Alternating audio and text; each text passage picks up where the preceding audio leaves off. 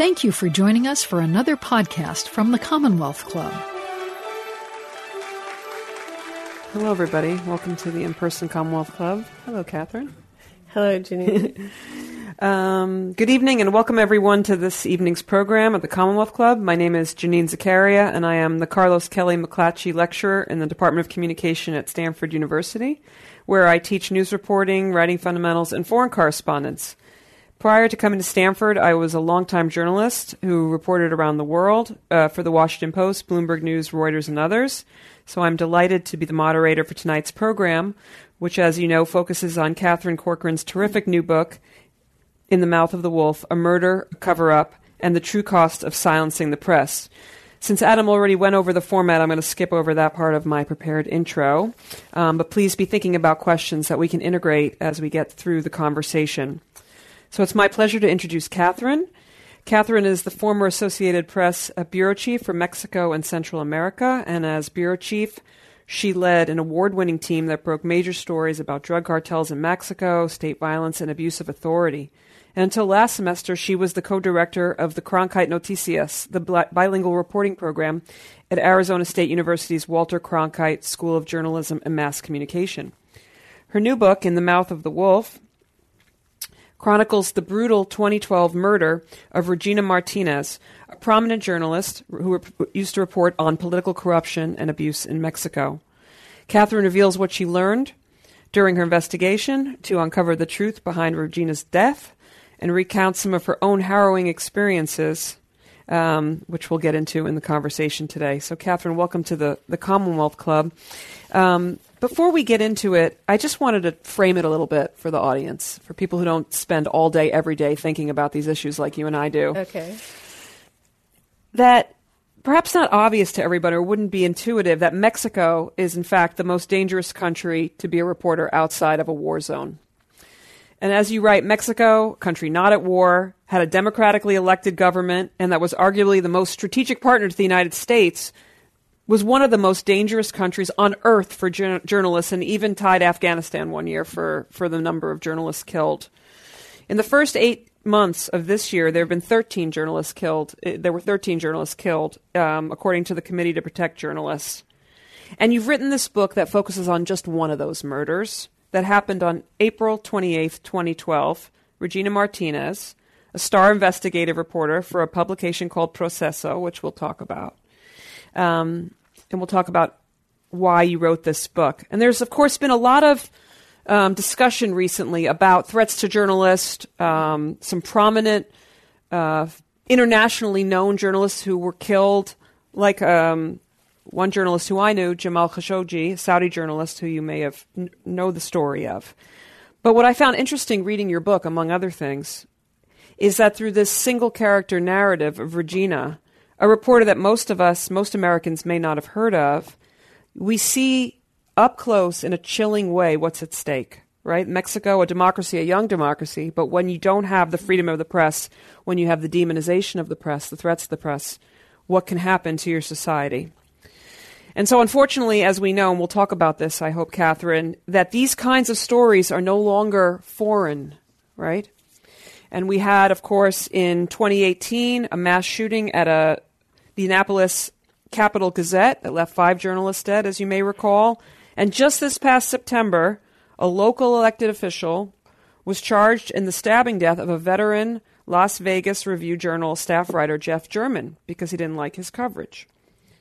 So we'll talk, and I think we need to talk, and one of the things I think a lot about at Stanford, and I'm so excited to discuss this with you, is the impact that having a former president who called the press the enemy of the people hundreds of times, and fake news, the impact that had not only on the press here in the United States, but abroad, where the United States is supposed to be the protector of a free press everywhere, to stand up for that. I covered the State Department for a long time, so I would cover the freedom of press reports.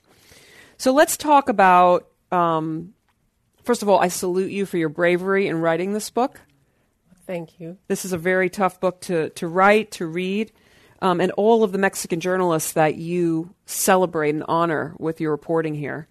Let's talk about the opening of the book. Let's just get right into it, where you have this cinematic fashion, you have it's your first day as the bureau chief in Mexico City, and there's a threat. Right. Let's just go right into it. Tell us about that first day on the job there.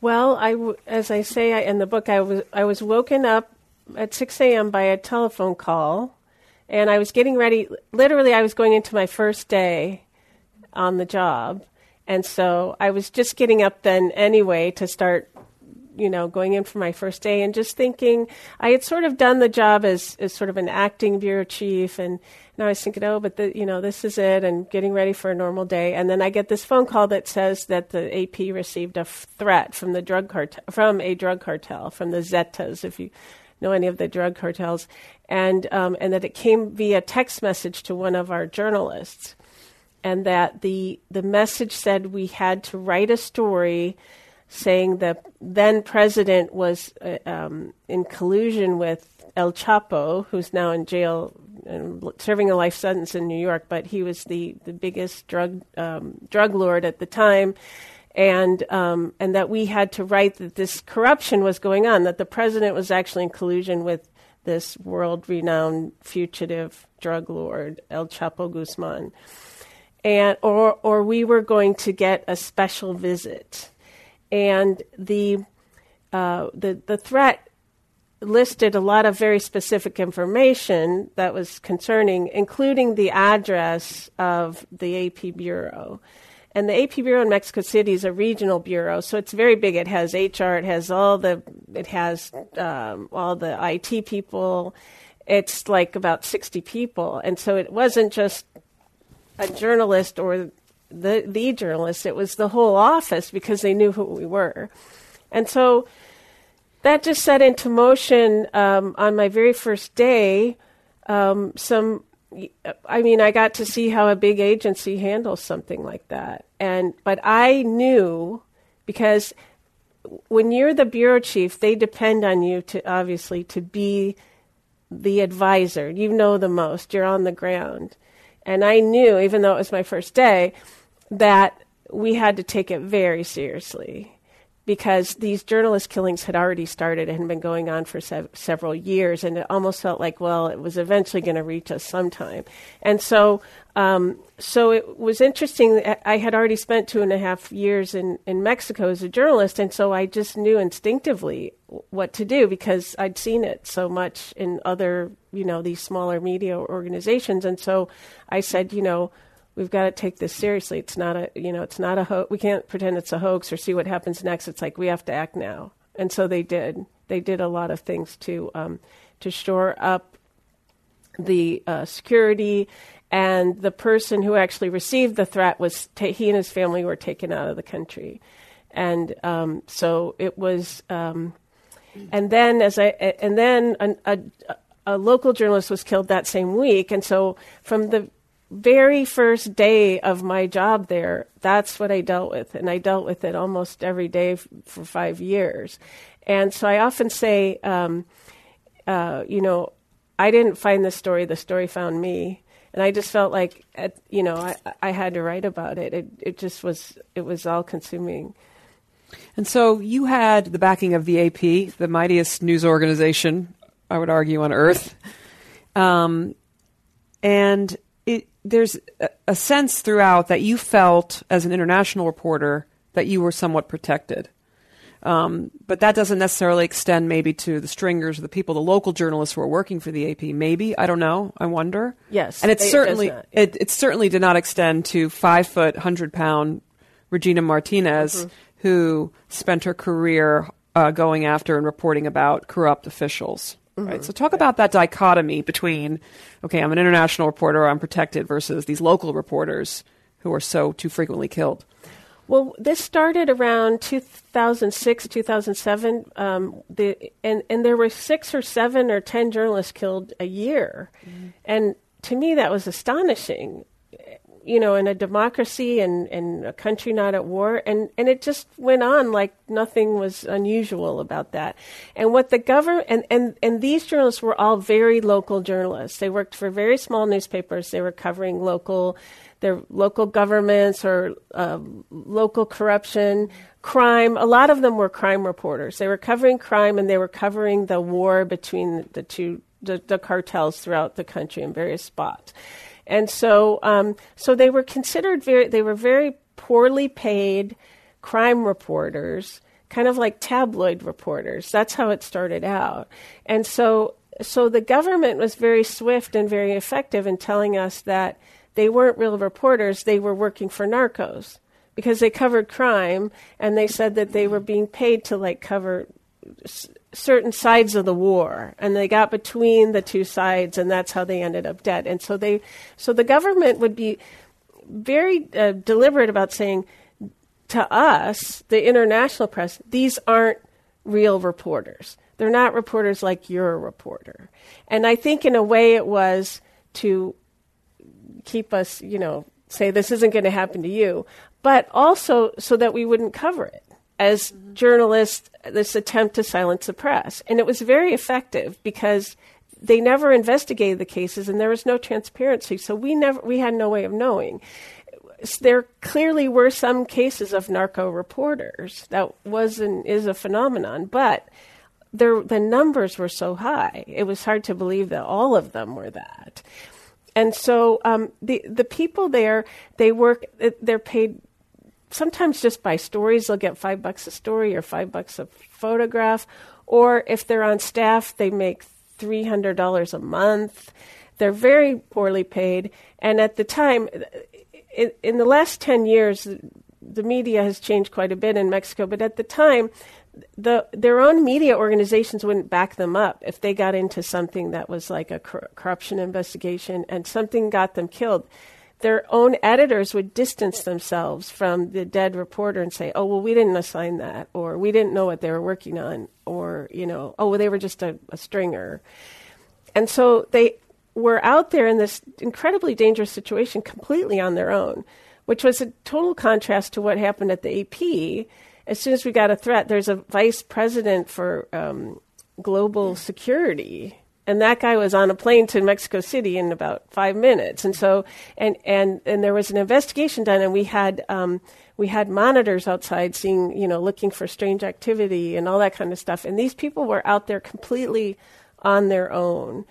But the impact on us was more that the terrain became so dangerous that we couldn't assume that wasn't going to happen to us. Mm-hmm. And so the manner in which we covered Mexico changed dramatically, because up until that point, Mexico was a quiet country, and it was an easy, I don't know, did you ever report there? Yeah, not like you. I mean, I was more of a parachute in that. Middle East is more of my focus. But when you parachuted in, it was probably pretty quiet and pretty easy. Fine. Yeah, when I worked for the Mercury News, I used to go there by myself and didn't worry about anything. And so the change was overnight. And so we had to, at the AP, have security protocols. We no longer sent journalists out alone. They had to go in a team. We had GPS tracking. We had all this stuff that we didn't need in the past. And so it impacted us in that way, even though the president at the time was very adamant about nobody hitting the international press. And I remember one time one of our stringers, he was in an attack. He was with another guy in a car, and they were shot at. And the other guy, his leg was injured. Our guy wasn't hurt at all. But I got woken up on a Saturday with that phone call from the president's office. The president telling us, before I even knew, because it happened late on a Friday night, and they were so concerned that someone had hit a journalist who was affiliated with the AP. And they wanted to take care of that right away, and they wanted us to know that they were really on top of it. So that was the message for us. Meanwhile, these local journalists were just completely ignored, and it was like nothing was happening. And in the case of Regina Martinez, what you note is interesting is that she wasn't one of these narco reporters. She avoided the drug topics. She really just went after the government corruption. And that this is, and we're not going to reveal what happens because you have to read the book in your investigation, but talk about why that was significant. So in the middle of this campaign to say these were just narco journalists, this very high-profile woman with very high standards, who's known for being very aggressive, ends up dead. And I had actually spoken to her and tried to hire her to cover a story for us in Veracruz, because at one time in the past she had been a stringer for the AP.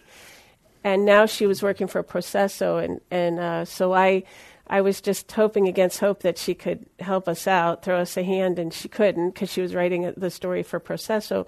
But we just had 2 brief phone conversations. And the people inside the AP office said to me, because we were out of options for getting somebody out there, and they said to me, oh, she used to be one of our stringers. She's really good. And so she obviously met the AP standards. And I talked to her briefly, and she couldn't do it. And I didn't think another thing about it until I read on our own AP wire that she had been murdered. And it was just clear to everybody at that point that these were efforts to silence reporters who were uncovering uncomfortable things. And that's why her case got so much attention, and that's why I chose the case to write the book, because it was obvious to us for the first time without any investigation that that's what it was. And it was also a message. Reporters, national reporters in Mexico City, who also have some measure of protection, from the national reporters to the local reporters, everyone took it as a threat against the entire press corps, because she did work for a national magazine, and they did have a measure of protection, kind of like the international reporters did. And so the message to everyone was, if they went after her, they can come after me. And it just changed the whole, I guess, the sensibility of the press at the time, because they hit her. It had a huge impact nationally. And so you give a couple of reasons why you wrote this book and pursued this story, why you decided to focus on it. And, well, I counted 3 that you wrote. 1, you wanted people to care about what's happening in Mexico. And this is maybe a way to get into that. 2, you wanted to solve the whodunit, right? To, quote, shine a spotlight on those who had gotten away with murder. And then 3rd, quote, I was watching the elements of what I saw in a weak emergency democracy, one plagued by violence and moral bankruptcy on the part of many leaders, occur in my own country, which really brought it home. So talk about these motivations and how they changed as you were doing your reporting. Well, it did change, because I thought there was absolutely nothing being done about these killings, and they're getting worse. They're actually getting worse. This is the record worst year so far. Mm. And I thought, you know, as a journalist, what we do is we just tell stories. We're not activists. We don't change things. But what we want to do is give people the information they need to change something. And so I thought, at least as an international correspondent, I could bring this story to a wider audience, to people outside of Mexico. And initially it was a hard sell, because you get this, if you go to the publishers. Yeah, like from the publishers. You go to the publisher and they say, well, who cares about Mexico, you know? Mm-hmm. And so when I did at first start to pitch it, I did have that issue. And they said I didn't have a 30,000-foot angle. And so then, but then my initial 30,000-foot angle was, well, this is a democracy. And at the time, if you looked at all emerging democracies around the world, they were the most dangerous countries for journalists. They were killing a lot of journalists in Brazil and Philippines and India. They kill a lot of journalists in India, Pakistan. So I thought it was a worldwide phenomenon that really warranted examination, because it's so counterintuitive. Why are they killing reporters in democracies? And there is a question to answer that question if you want me to go into it. Mm-hmm. But then, as I say in the book, the most shocking angle of all was when I heard Donald Trump call the media the enemy of the people and corrupt and liars, because that's exactly the language they used in Mexico to get us to ignore these crimes. They're corrupt. They're not journalists. Mexico for many years was ruled by a authoritarian single party, and they too, if the press started to get out of line, because they were able to control the press for many decades with this one-party system, and when they started getting out of line, they too called the press the enemy of the people. Back in like the 40s and 50s, way before Donald Trump. And so there was this, all of a sudden, this great parallel between the language and the narrative in this place, a democracy that was very dangerous for journalists, and then the same narrative here. And then what followed were attacks on the like physical attacks on journalists in a way that I never experienced in my many decades. I don't know about you, but the environment for being a journalist in the United States, because of this rhetoric, has changed dramatically. And it's nowhere near Mexico, and I want to make that clear. But you would see at various events where the press would go to cover, they would become the target of the police or the military or the whatever rally goers. And in all my years as a reporter, I never felt that I would become the target by identifying myself as a reporter in the United States. And now that is a consideration for every single reporter going out on a story. And that didn't exist before. And so the parallel to me was just frightening. And it happened very rapidly here.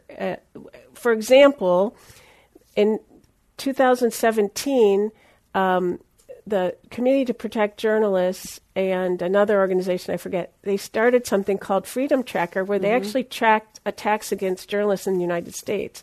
For the first time ever, there was not a need for a Freedom Tracker 8-10 years ago. And the numbers are pretty high. They've documented nearly 1,000 assaults on journalists since then in the U.S. In the U.S. Since 2017 when it was set up. 300 arrests. And they track arrests. They track barring people. They track judicial harassment, barring access. But overwhelmingly, the overwhelming number of attacks on journalists in the United States are physical attacks. Out of 1,600 cases, 900 are physical attacks. And so that just changed. And so to have the career that I had and be in a foreign country and then watch that change so rapidly here, then it was like, this is a story about us. Yeah, and I think, one of the great treasures of this book is that, one of my frustrations been watching this is that average Americans don't appreciate the risks that journalists take, right? They think they're the enemy of the people. So you've documented not only, Regina, but all these other reporters in there who really just want to get at the truth and do such brave work. And so maybe this could help as sort of a corrective of that. But I wonder if you could talk for a moment. Let's find a way to talk about Regina's case without giving it away, so people can read it, right? I mean, she was going after investigating some kind of government malfeasance, some officials, and the government pushes a fictional story of her partying one night, a robbery. Just gives the basics of it, so people have a sense of just how crazy this all was. Well, she was a reporter for many years. She started in the 1980s, and from the very beginning, she was a different kind of reporter because when she started, the press was still very much controlled by the Central Party in Mexico, and she started from the very beginning as a person who actually didn't accept the official story, went out to verify it, talk to people, interview people, look for documents. She traveled outside. In those days, people would sit in the office and wait for the press release to come in, and they would print it almost verbatim. And then she would go out and ask questions. She would travel to far corners of the state. And so she was in very ripe territory because nobody was telling these stories. So she came back with these incredible stories, and it was not the custom to publish or print at the time. But she fortunately worked for a newer newspaper that wanted that kind of reporting, and so she had all these stories, and it made her very unpopular with the powers that be for many, many years. So she was known. They called her an uncomfortable reporter, and not very well liked by the establishment. And but in the last years before her death, the situation in all of Mexico, and particularly in the state, changed, where the terrain became increasingly more dangerous. And everyone thought it pretty much said it was because of the narcos. The drug cartels were fighting. But there was a morphing in organized crime in general and also in public corruption that made the situation extremely dangerous.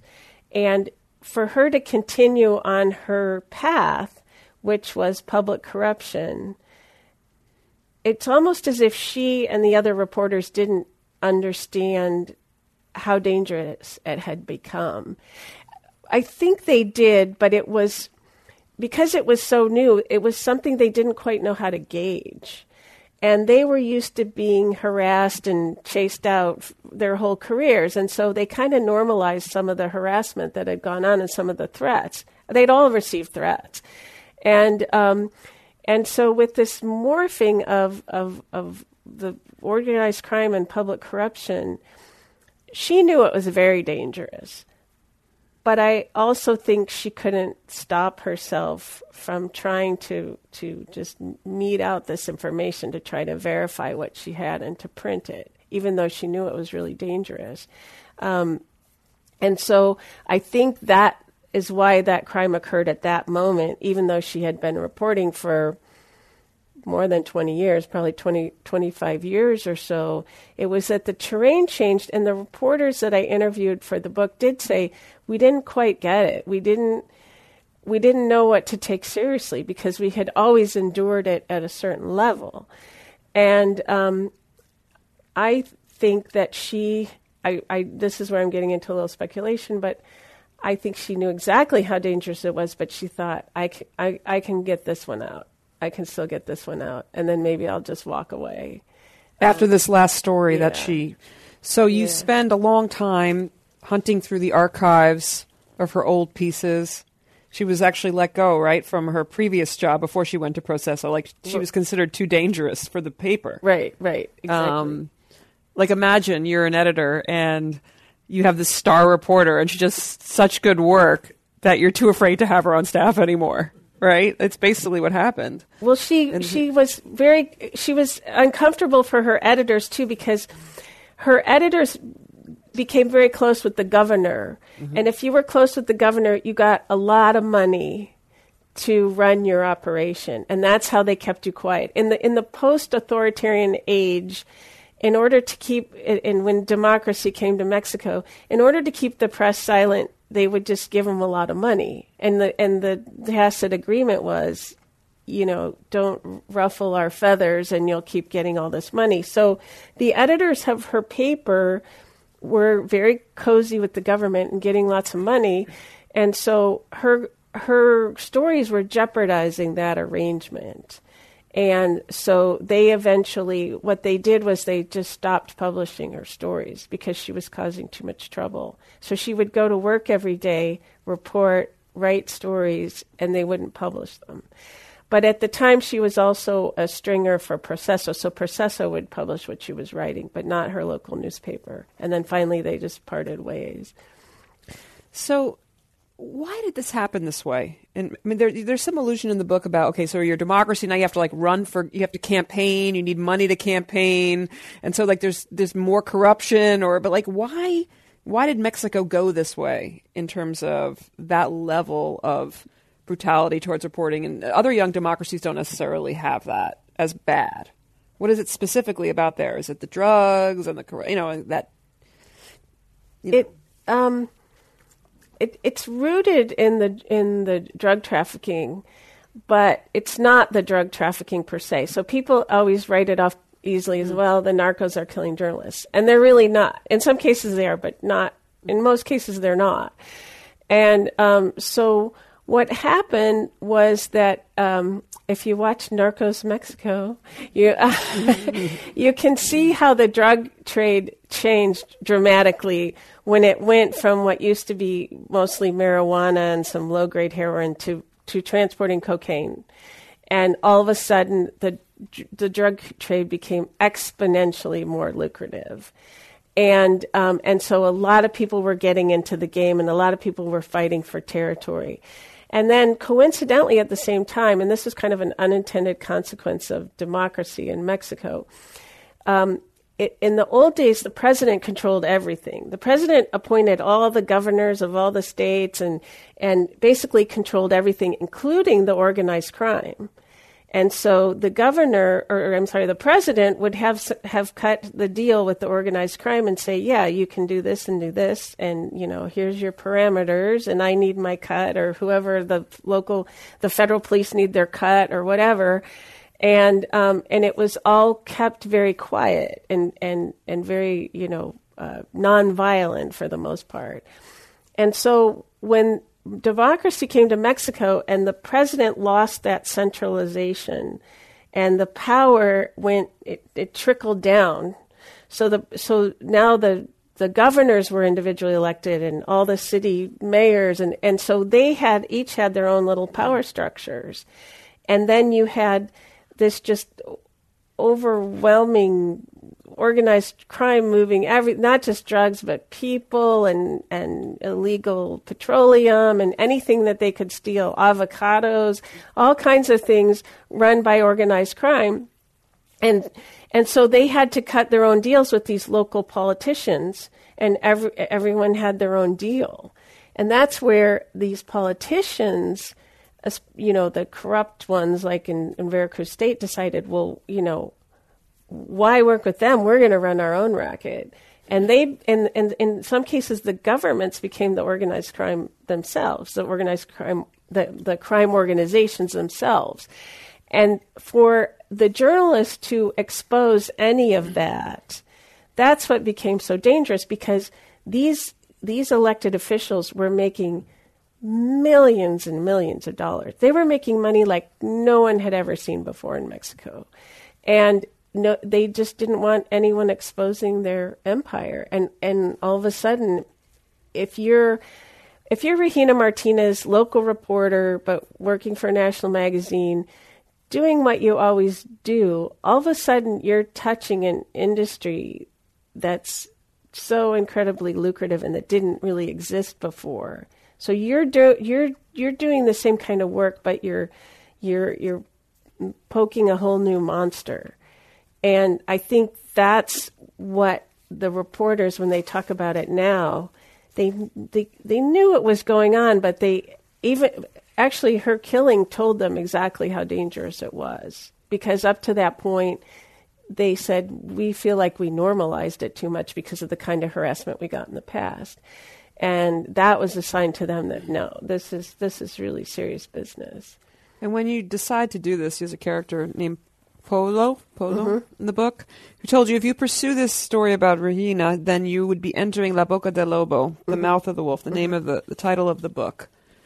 So, and one of the questions that was brought to me is whether you, despite everything we said about the IDAP and all that, and international journalists have certain protection, if you feared for your own safety as you were reporting this.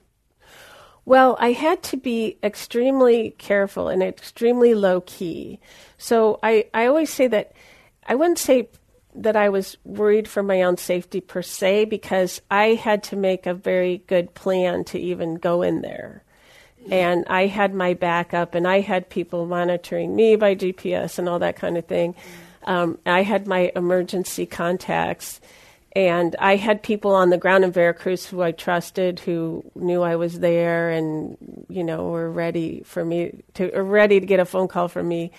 And so I wasn't worried about me. I really had to protect the people who were talking to me, because they're the real brave people in this story. Because it was very dangerous for them to talk, and I had to, I couldn't blow their cover, and so that is what really occupied a lot of my time and a lot of my thinking and a lot of my fears, is I didn't want to expose anybody for helping me with this story. And the fact that they were so scared and there was such a tight effort to keep them from talking also indicated the magnitude of this enterprise, that was this secret enterprise that nobody wanted to get exposed, because long after she died, people still will not talk about this case. One of the people that you get close to in the book is her nephew. Alonso is his name. Mm-hmm. And it was interesting for me reading this as someone who teaches sourcing and how do you work with sources about what happened one of the times that you were afraid for Alonso and what the AP decided after that. Right.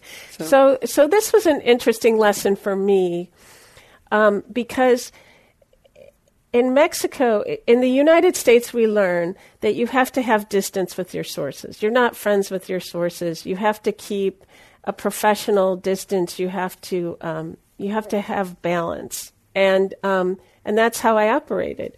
When you go to Mexico, if you use that method, you will get absolutely nothing.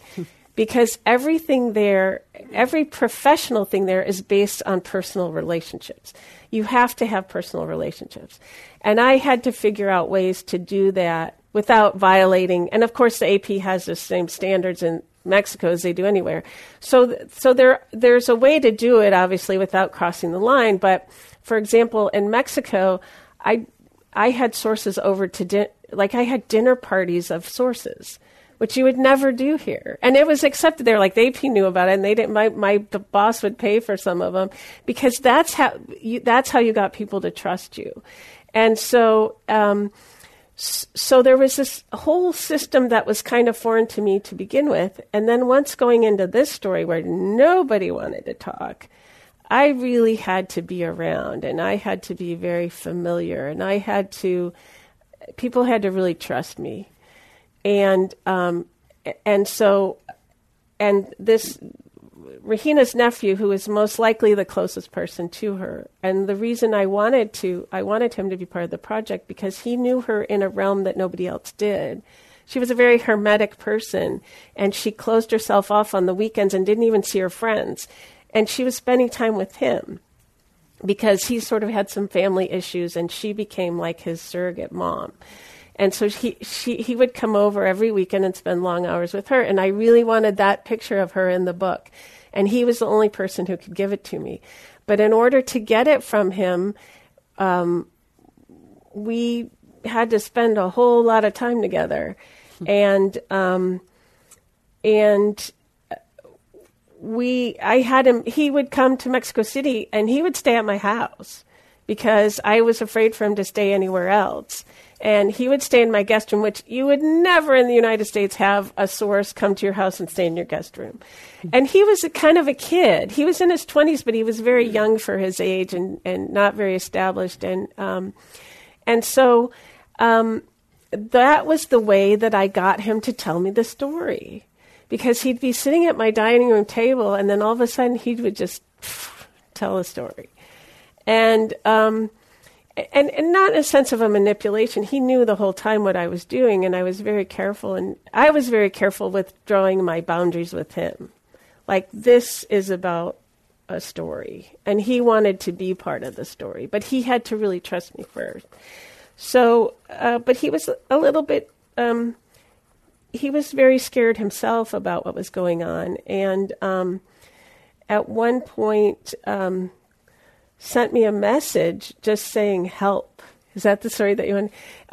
You said you put your phone away, and then you woke up to this text at 1:36, like, help me. It just said, Kathy, help in English, and he doesn't speak English. He just put, Kathy, help. And I wasn't bureau chief anymore, so I didn't have to babysit my phone all the time. And so I found this message 6 hours later, and I called him right away, and his phone was dead. And I just thought, it was just terrifying. It was terrifying because he already had started. He had been harassed. Some people had figured out that he was talking to me, and so I wanted him to come to Mexico City to get out of that. And he was supposed to be on his way to Mexico City, but he didn't come, and his phone was dead, and so that was completely terrifying. And by the grace of God or whoever, he was fine. But it took me several hours. And he had sent me that text because someone had tried to break into his house. But he was fine. But I would say, so then when I went to my editors to say what had happened, they told me, they said, you're getting way too close to these people, and we're shutting down the story. Because I was going to do this a version of it for the Associated Press. They were like, nah. And I said, well, I'm doing this for me, for a book, and I have to do this kind of reporting for the book. You know, it's fine if you don't want it for the AP. In fact, I never pitched to the AP. When I told them I wanted to write this book, they said, why don't you do something for the AP? So I said, this is how I have to get the information I need to get. So they were like, nah, this is not okay. Yeah, I just found that really interesting because, you're working with people. And so there's a tension there, right? That the people that you give you the information are the people that you write about. And like, how do you keep that separation, And I saw it playing out repeatedly as you were trying to do these interviews, it seems, in the book. Exactly. And you want, as a journalist, ethically, you want people to understand why you're doing it. Mm. People think that we trick people all the time and tell them we're somebody who we're not, and we sneak around, and we don't. I mean, I'm sure there are bad reporters who do that, but if you work for a major news organization and you did that, you would be fired. And so it's very difficult in a situation like that, which is very dangerous, to say to people, I want to tell this story, and here's why. And because they're obviously going to say, why would I do that? Why would I put myself in danger to talk to you? And I think, fortunately, in this particular case, I did have a group of her close friends who decided they were reporters and they wanted to get the story out, but they couldn't write it. Mm-hmm. And they wanted it to get out. So I was lucky, actually. I think without them, I couldn't have done the book, at least definitely not the way I did it. But they were like, yes, we want someone to write the story. And so I started with them. And then because people trusted them, that's how I found Alonso, because Alonso trusted them. He knew that they were his aunt's closest friends.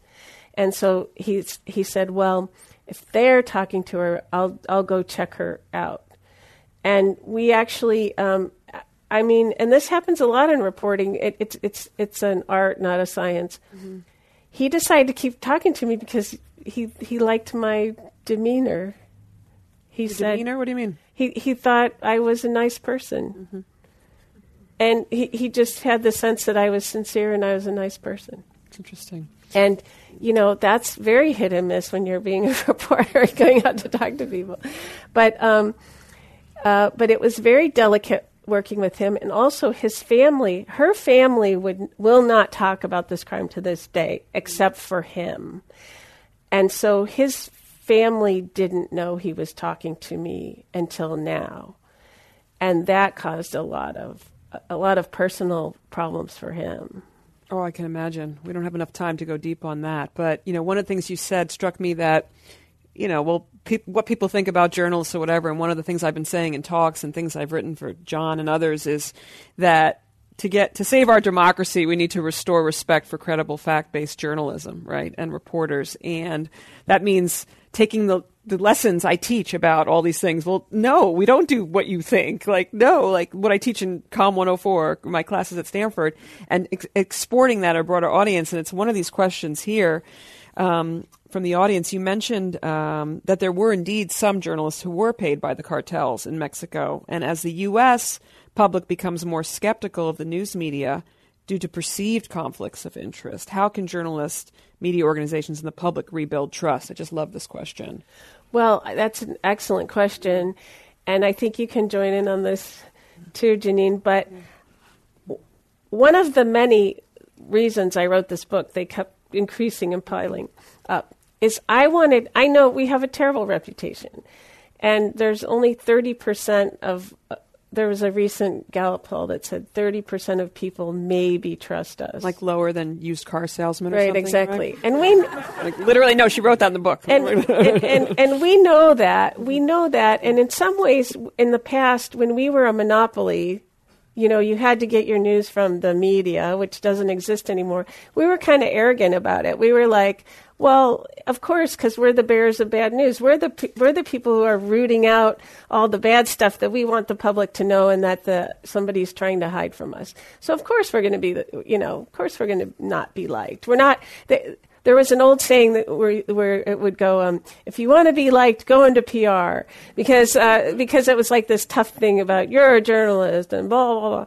And we kind of rode that for a long time, but now, we're in competition with a zillion other sources of information. And I think that I wanted to show people in the book what reporters do when we do our jobs right. Mm-hmm. Because I think a lot of people don't really understand what we do. They really don't. And in the past, we felt like we didn't need to explain it. Exactly. And so I wanted to show Rahina what she did, the kinds of stories she did and the kind of impact she had and how dedicated she was and how precise she wanted to be. So I wanted to show that, and then I wanted to show what happened to that state in Mexico when they did successfully silence the press after her death. So I wanted to show what she did, and then I wanted to show what happens when you don't have a reputable independent press, what happens to the society.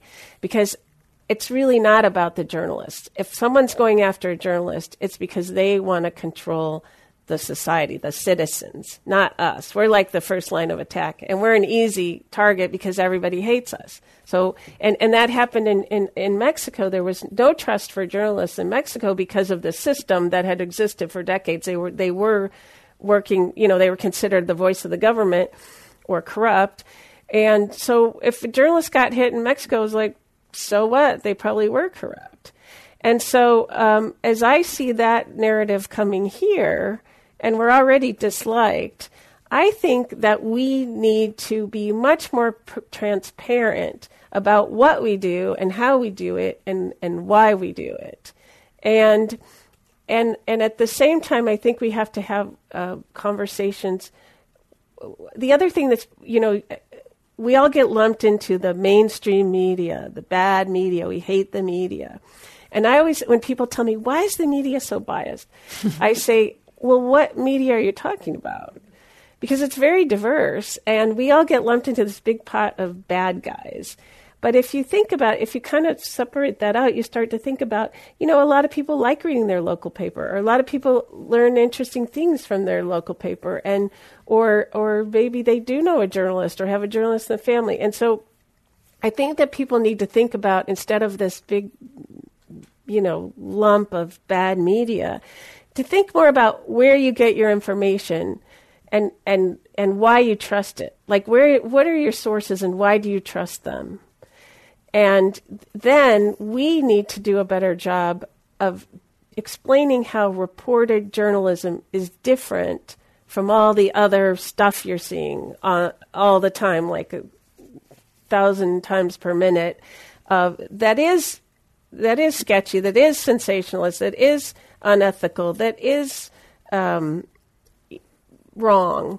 So that's what I think. I agree with you 100%. I mean, this whole idea of journalists never wanted to, I hate this horrible phrase, but show how the sausage was made, right? It was always like now, and then you have David Fahrenthold for the Washington Post who won now he's at the Times, right?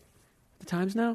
He won a Pulitzer, and he did this thing when he was tracking Trump and Trump's promises about, I'm going to give this much money, whatever. And he would take a picture of his reporter's notebook and post it on Twitter to show people exactly, here's who I called, like the reporting process. So I think more of that, and what you said about, people don't know journalists, right, anymore, because there's fewer of us, because there's more layoffs, right? And so it's much easier to demonize reporters when you don't know any. Exactly. So I have all kinds of ideas and thoughts on this, but for another day, of how we're going to restore respect for credible fact-based news. But I think the main takeaway for me from the book is, here's what can happen if you don't. Here's what can happen if you let the government say, oh, you're just a narco reporter, or you're fake. You're discrediting any of the accountability they're going to do, and you're, in addition to their lives being at risk. So someone asks here, what coverage is your book getting in Mexico? Well, it's not out in Spanish, you said, right? It's not out in Spanish. It's only been out for a few weeks now, and I'm getting to the point now where I need to ask. I've been doing a lot of interviews and touring up here, and I don't know what has trickled down there because it's not in Spanish. Mm-hmm. So I am just at the point where I'm going to go to my sources and just ask if there's been any reaction in Veracruz to this book.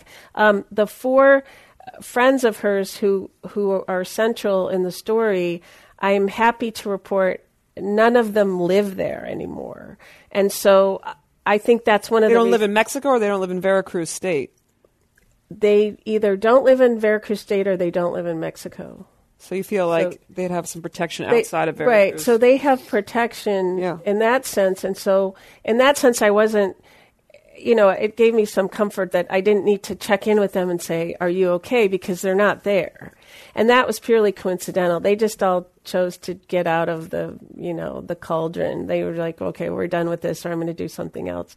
So that's probably because I would be most worried about them.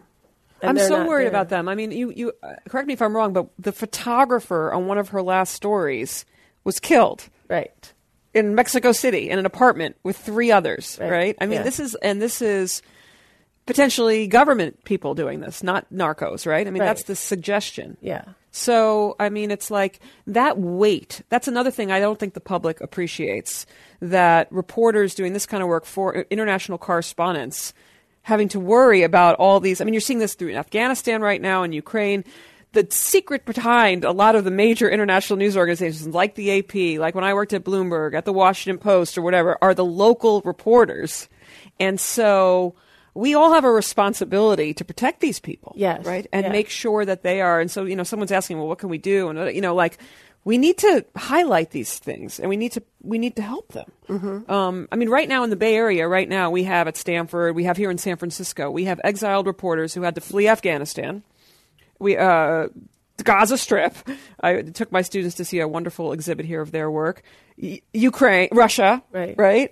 And so it's like we have to help these people somehow, I feel like. Well, there are a lot of exiled reporters in Mexico, and they can't get U.S. visas because the U.S. is so terrible right now about letting Mexicans into the country.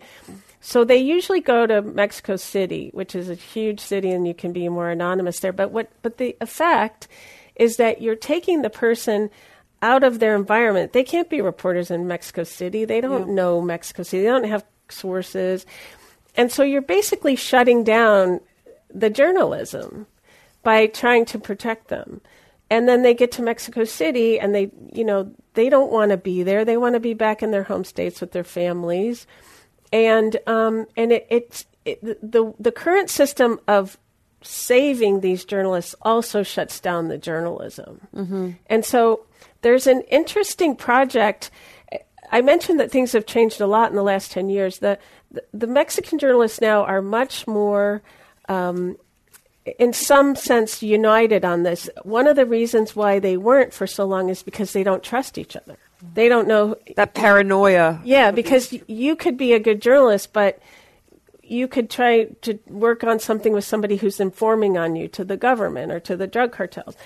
And so there's been enough change where there's enough trained and prepared and dedicated reporters where the pool is getting bigger, where people are starting to collaborate. And I was just at it was a conference or workshop, actually, where the journalist said, we need to help the exiled journalists.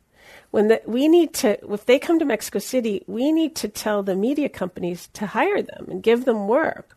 Or a lot of times, because they're coming from their very small places, they're not trained. A lot of them never have formal training, and so they say, well, what about the universities? If the big media companies won't hire them because they're not qualified, we need to get the universities to give them the training they need to get those kind of jobs. And so this is something I'm very excited about that just started and came from the journalists themselves and from journalists at Proceso magazine, where they're now working on a model to do that. All the things they need to do to set up that system to protect the reporters who have been taken out, exiled. The other thing that everyone talks about is that they want teams of reporters who will go in and finish the work that caused the reporter to flee.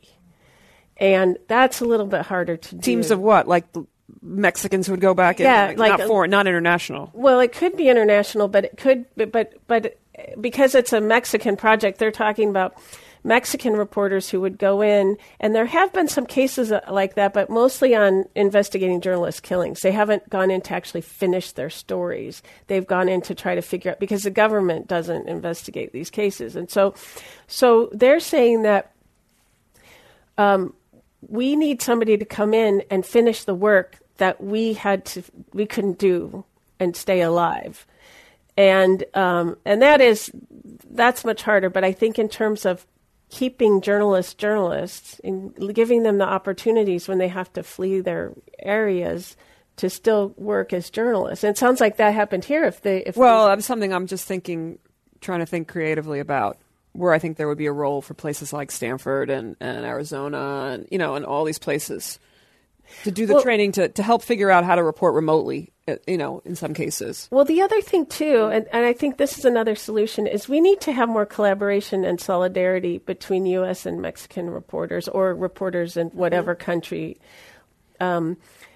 because I feel like we can do better stories if we're doing both ends, Yeah. And also, I know in Mexico, if anyone has a U.S. backing, it does give people pause. It is like a shield of protection. Like, for example, there's a scholarship that the embassy gives out for Mexican journalists to do investigative reporting. And so when these reporters who have the scholarship, when they do the reporting, they make sure they mention that they're there because of the backing of the U.S. Embassy, and they feel like that's a protection. I also think universities, like if we could do, and when I was at ASU, we talked a lot about partnering with Mexican journalism programs or various publications, because again, it gives them a gravitas that they don't have on their own. The bottom line is, the people who are doing this, who are doing these killings, they're doing it to silence and to intimidate. And so you have to have the opposite reaction so that that's not effective anymore. You have to, when they do it, we have to find a way to make double noise. down on the reporting. Yeah. We have to show that because of the impunity in Mexico and the weak rule of law, you can't count on the justice system, but you could create another system where it becomes very uncomfortable for these people to kill journalists because it doesn't work, because somebody else isn't going to go in and finish the story, or because the international community is going to make a lot of noise. Well, this really gets into a bigger question about human rights in our foreign policy, and I can't help but think about, when Jamal Khashoggi was killed, and then is there going to be any consequences? Exactly. That's the problem. That's the problem. That case anything for anyone. That's almost the same case. It's like no one's held accountable. We need to, I think, also recognize that we, as readers, as citizens, need to value this kind of reporting. And unfortunately, amid cutbacks in the media, there's far fewer international reporters on the ground who can give that kind of protection. The numbers are dire, right, in terms of who actually has correspondents stationed, even in Mexico, right next to us, right? So I think that, this all needs to be part of a collective conversation about what's important about these stories. It does relate to us. I agree. And I also think because of cutbacks domestically, you get a lot weaker quality of journalism. Absolutely. So we're just about out of time, so I'll just end with this last lovely little question. What is the source of your courage? Well, I honestly don't think of it that way. I think the real courage in this book were the people who spoke to me. And I would say that it's more than courage, it's just curiosity. And I see these things and I just want to go out and know what's really going on and break it down some way and tell a story. And I think that's really the motivation, and that would be the same, I'm sure, for you and for most journalists. It's just pure curiosity. And then when you get into situations like this, then you do have to be realistic, and you can't be cavalier and you can't be cowboy, and you have to know your environment and you have to take precautions. And it makes it much, much more complicated. But if the curiosity overrides that, then that's what you do. I mean, there are a lot of things as a journalist I wouldn't do, because I look at them and I go, well, that's way too dangerous. And so it really comes down to the curiosity and the idea that you just want, when you tell these stories, or when I tell these stories, what I really want is just for people to have empathy. I mean, it's up to the individual what they do with the information, but it's in a way to show the common points, the intersections. Yeah. Curiosity, that's when first day of class, we go through, what do you need to be? What are the characteristics you need to be a good journalist? And people say, I have to be a good writer. I got to be all this. And I said, there's one thing that's non-negotiable, curiosity. So I want to thank Katherine Corcoran, author of In the Mouth of the Wolf, A Murder, A Cover-Up, and the True Cost of Silencing the Press. Just a reminder that Katherine's book is available for purchase here and at your local bookstore. If you would like to support the club's ongoing efforts in making virtual and in-person programs possible, please visit www.commonwealthclub.org. I'm Janine Zaccaria. Thank you and take care. You've been listening to the Commonwealth Club of California. Hear thousands of our podcasts on Apple Podcasts, Google Play, and Stitcher. If you like what you've heard, please consider supporting our work and help us bring 500 programs a year to listeners like you. Go to commonwealthclub.org/donate. Think your way around the world with our travel programs to exciting domestic and international destinations. And when you're in the Bay Area, please join us live at our events. Thank you for listening and for your support.